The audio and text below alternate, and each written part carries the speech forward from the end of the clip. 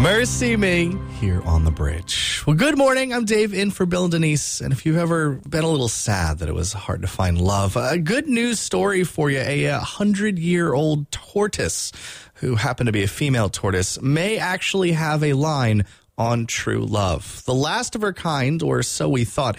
We now have concrete evidence that there is at least one male tortoise on one island in the Galapagos.